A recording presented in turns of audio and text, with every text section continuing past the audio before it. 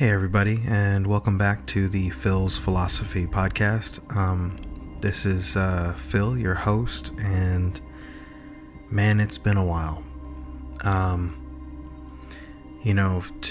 my few dedicated fans and followers, I do apologize for the long absence. It's definitely been a while, and honestly, I can attribute that to it's been a really wild and difficult last year for me. To those of you who know, I've been a lifelong martial artist, and I've been a teacher for a very long time in that subject matter. And I was kind of put into a position where I had to close my school, and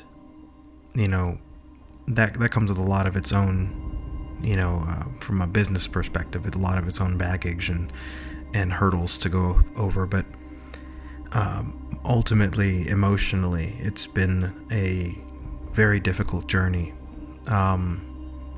Shedding that aspect of myself to rediscover other aspects of myself and to pursue deeper other passions of mine. With that being said, though, that's not why I'm here. I did want to address it and to apologize for the absence, but I want to go ahead and jump into a kind of provocative question to kind of get us back into Phil's Philosophy Podcast. And the question for today is, do humans need God to exist?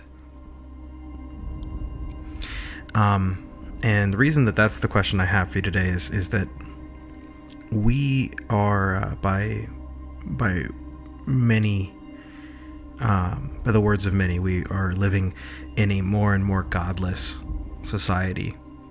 And I say godless in terms of the traditional sense of, Western culture being built upon the Judeo-Christian values and the Bible and all of those good things.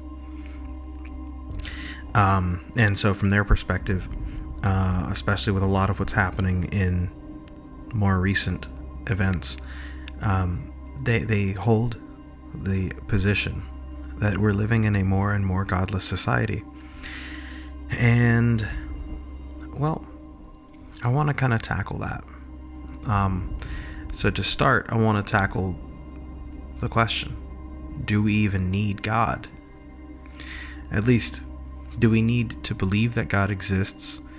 And do we need to believe that we need God to exist? So firstly, I want you to imagine a human being that is born and raised by wolves. I'm sure you've all heard stories about things like that, right? So imagine that there's this human, this little baby, and it's raised by wolves. And this baby, it doesn't learn language, at least not our language. And it doesn't learn our customs. It doesn't learn our history. It knows nothing about being a civilized human. Does this baby grow up needing the story of God existing? Does the baby need to believe that it was created by God? Does the baby grow up to even fathom the question, what lies in the stars or in the cosmos? Are these necessary? From a purely survival standpoint, separate from this child, now I want you to imagine someone who is brutalized, and someone who is tortured and deals with a high stress life, someone who is, mentally broken, does this human have the time, the luxury, one of my favorite words today, the privilege of even considering God? So, going back to the first example, for the sake of survival in the world with wolves, being raised by them and eating with them, hunting with them, sleeping with them, doing what they do, living their life, separate from ours, none of our history or customs. For survival's sake, I don't see how a human needs God. There is no innate need for God to play a part in the mind of that person.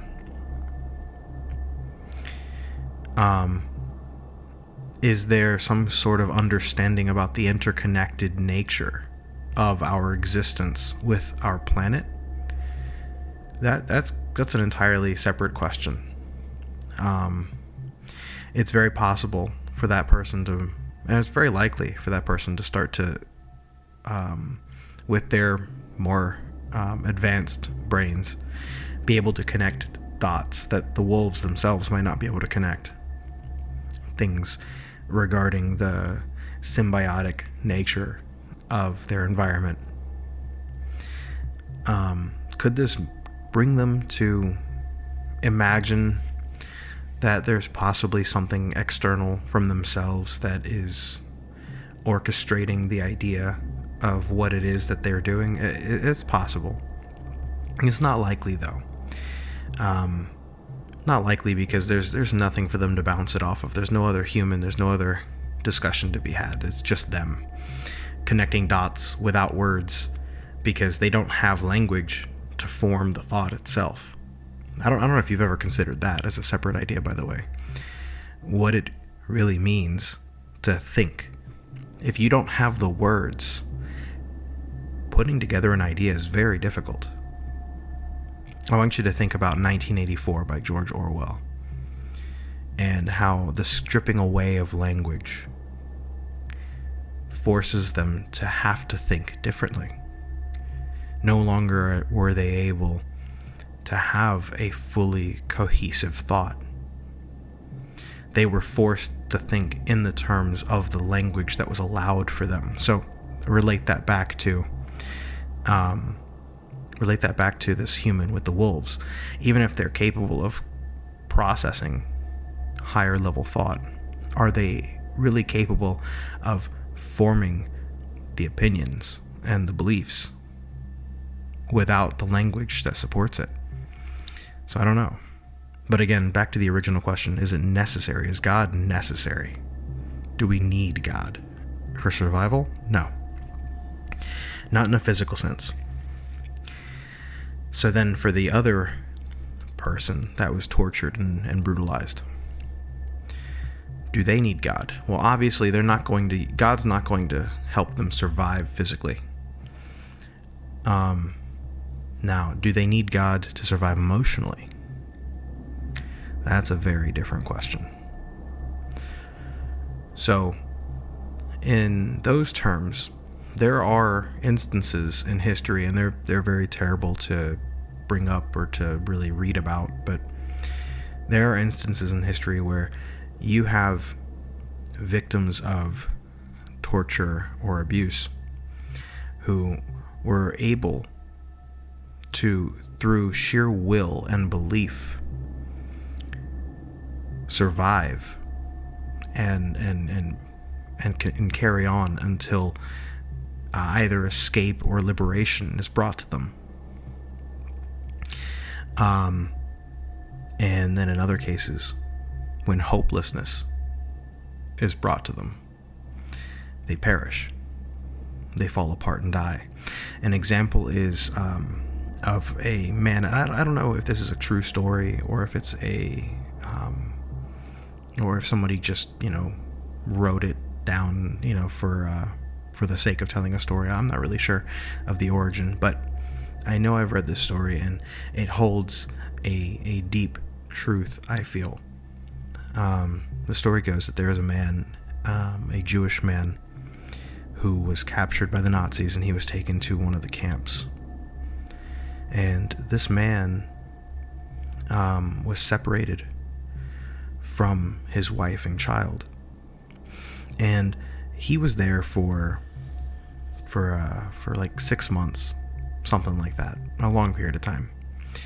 And through it all, he was a resilient, strong, persistent man, someone who refused to give up, and someone who believed to his core that he would see the end of this, and that he would be reunited with his wife and his daughter.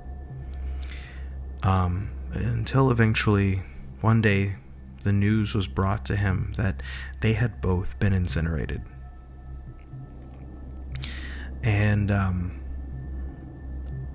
upon receiving this news, the person who's telling the story from the perspective of another captive, they say that they watched him for a week grow weaker and sicker, grow hopeless and lifeless, grow to a place where he had no desire to do anything anymore. And what went from the strongest among them became the weakest, and within a very short period of time, he passed away. They didn't have to kill him. The hopelessness killed him. So what is the point behind that story, as it relates to the person who doesn't need God to save them physically, but might need God to save them emotionally or spiritually or psychologically? That's a very strong argument. Do people need God? I don't think that it's the idea of God necessarily. It's not the back to the Judeo-Christian imagery, which is what most people imagine when they think of God, at least here in the West. I don't think that they need the idea of the Father over in heaven who is watching over them and playing his hand. I don't think that that is what people need. But certainly what people need is hope. Certainly what people need is a light at the end of their tunnel, something to believe in. Again, it doesn't have to be a God. It for this man, it was his wife and his daughter. On a separate philosophical note, you could argue that his wife and his daughter were God. Imagine the passage in the Bible that says, "Let us make man in our image."